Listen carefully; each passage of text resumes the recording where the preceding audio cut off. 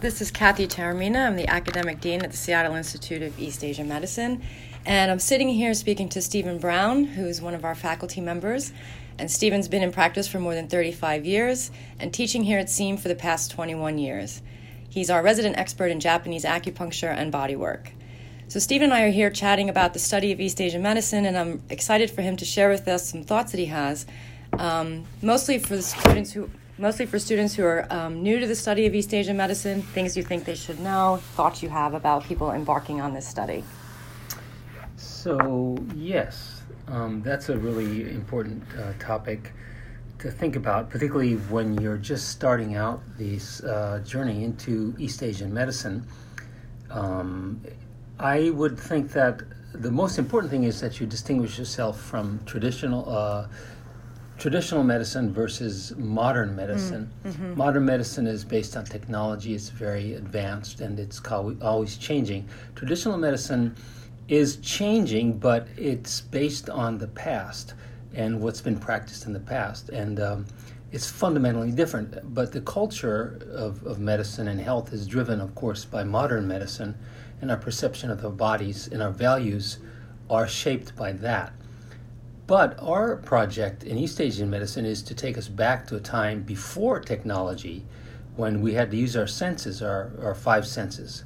And Japanese styles of acupuncture and bodywork are known for being very touch-based, very what I call high touch, and not as cerebral, you might say. And of course, in medicine, East Asian medicine too, you do need your mind. It's not a mindless act, but it's much heavier on the touch and the smelling and the feeling aspect of medicine. And I think really, since that's our strongest suit, or it's something we do that's not done in modern medicine, they don't hardly palpate patients anymore. Right. Right. It's all staring at computers. So how can we highlight and enhance what we do by being more traditional? And being more traditional means, having your hands on the patient.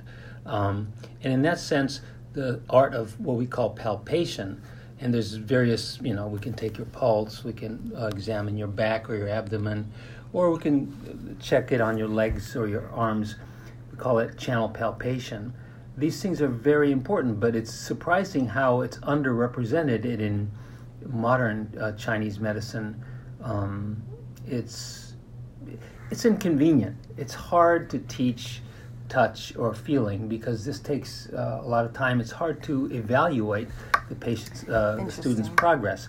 So it's sidestepped a lot in education, I think, and I think most schools don't spend a considerable amount of time. They go straight to textbook knowledge and, of course, back to using the intellect, which is not wrong. It's just a part, and it's not the strongest part that we have in opposition to modern medicine.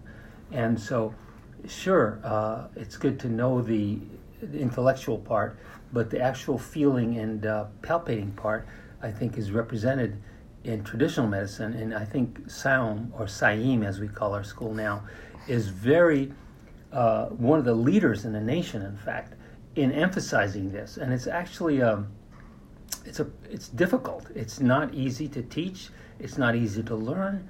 And but again, as has been said, in anything really worthwhile and important is not easy. Right.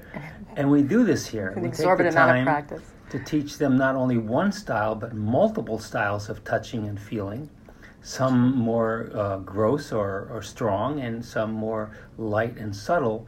And the students have to learn this whole range of perceiving the body through touch and, of course, sight and sound and other means. So I think this is really key if you're going to go into East Asian medicine, to think about why East Asian medicine, what's traditional medicine, and which part of that you want to cultivate, because otherwise you just have a sort of a modern copy, a modern version of traditional medicine, which uses traditional medical terms and ideas, but doesn't really get to the roots of what the medicine is about. And that's, I really feel, is what refreshes our medicine, because people are changing, society's changing, and I think bodies are changing. Interesting. And so I think as we touch, we'll come up with different patterns, different diagnoses, and different ways to treat them.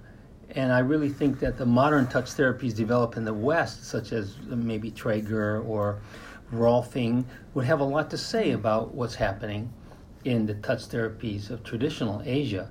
And I think a lot of melding is happening. I have colleagues who are working with visceral manipulation, and they also do Chinese medicine. So you see a lot of it's very exciting, lots of cross-fertilization happening there.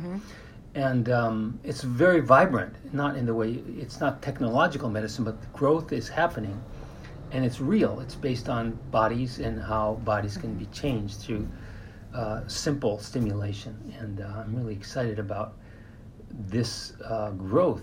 And Japanese medicine, as they call it, or Japanese styles, has a certain, it has a certain presentation in Japan, but it's changed, and it's changing the way I practice it, the way my colleagues practice it. We have other teachers in our school who do Japanese styles, and they don't practice the way I do, but everyone's trying to take the traditional and fit it into a modern context in their own way. And I think that's good. And the more we get that discussion going, the more it'll become less static and therefore dependent on definitions of modern medicine for its authority or its legitimacy. We can find our legitimacy in traditional practices in modern times. And I think that's a touch or palpation is so key, and our school is really the leaders of that movement. And I want to see that continue, because unfortunately we're a minority, because it's not easy. It takes time consuming, it's expensive. Right. But if you're studying Chinese or traditional Asian medicine, why not go there? Or why just become sort of a quasi practitioner? So the roots and the branches, really I recommend studying here, or even as a patient, you understand that you're getting something that's trying to go to the source rather than just skim the surface. And is it true that in your practice, and maybe this has been always true about your practice, but now you wouldn't really assess a patient without using palpatory techniques, correct? I mean, that's an integral part of how you know. Yes, because to me, you'll represent your understanding or judgments about your body, but then there's your body in the current real time. And if you have a painful elbow or shoulder, I want to touch it and definitely compare it to the other non-painful side to see if there's something I can feel that's different about it. And that, from the get-go, changes my relationship to the treatment. For instance, I wouldn't do a treatment on both sides. I will treat each side slightly differently. Even if I were to change the exact same points, I wouldn't treat them the same, because each side is different. So to not touch would be totally dependent on your perception, which is okay, but it's not the full story. And the full story is happening in real time in your body. And if I don't have that skill, I'm not that much better than my patient. Interesting. Well, when you put it that way, it's amazing to me that, how you're describing how, we don't teach enough of this in our medicine, and it's a part of our assessment that is less emphasized now, and I agree, It is really difficult to teach and assess and in the students. I mean, you start teaching students here in palpation techniques the very first week they come into the door, so you really have a lot of experience introducing this to a new student. I do, and it's always a challenge, because some people have a learning style that's very cerebral. Other people are okay with movement or touch, and so it's always the challenge of bringing up the rear, I guess. Some people are already massage therapists, and they're sometimes good at touch, but they fall into certain habits, which you have to. Unlearning is as hard as learning. Sometimes harder. Yeah. Yeah. So it's really a challenge. But I think it will continue, because in the end, my belief is that patients, human beings, need to be touched and want to be touched. I mean, not in a general sense, but as a professional too. And if there's no touching going on, then there will be a sense that they haven't been heard. Because I think people, we want to be heard, but in Japan they have a funny word. It's called skinship. and it's like friendship, but it's people you're intimate enough to where a casual touch or just a pat on the shoulder, you actually communicate through touch. Interesting. Too. And they expect most of their acupuncturists and body workers to have a really good touch and a good rapport, like someone have a good voice or they talk, when you hear them, they're very interesting and intriguing.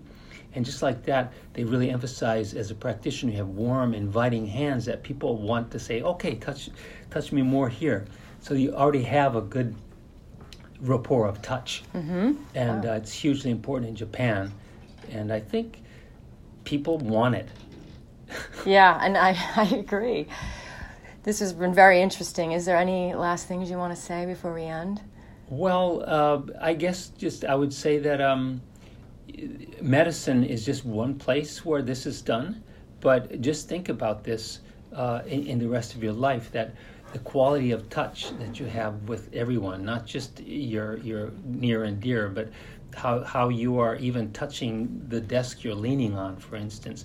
People are quite unaware of their own bodies, and we're constantly touching everything, yet I think people develop tension in their bodies because they're either not fully in contact or they're just not noticing their physical sensations, and they overload muscles or underload muscles. So touching and embodiment is a huge issue that you want to look at outside the context of our medicine. But thanks. This has been really a wonderful little this snippet. is a lot of thought-provoking stuff. Thank you so much. You're welcome. Yeah. It's been a pleasure.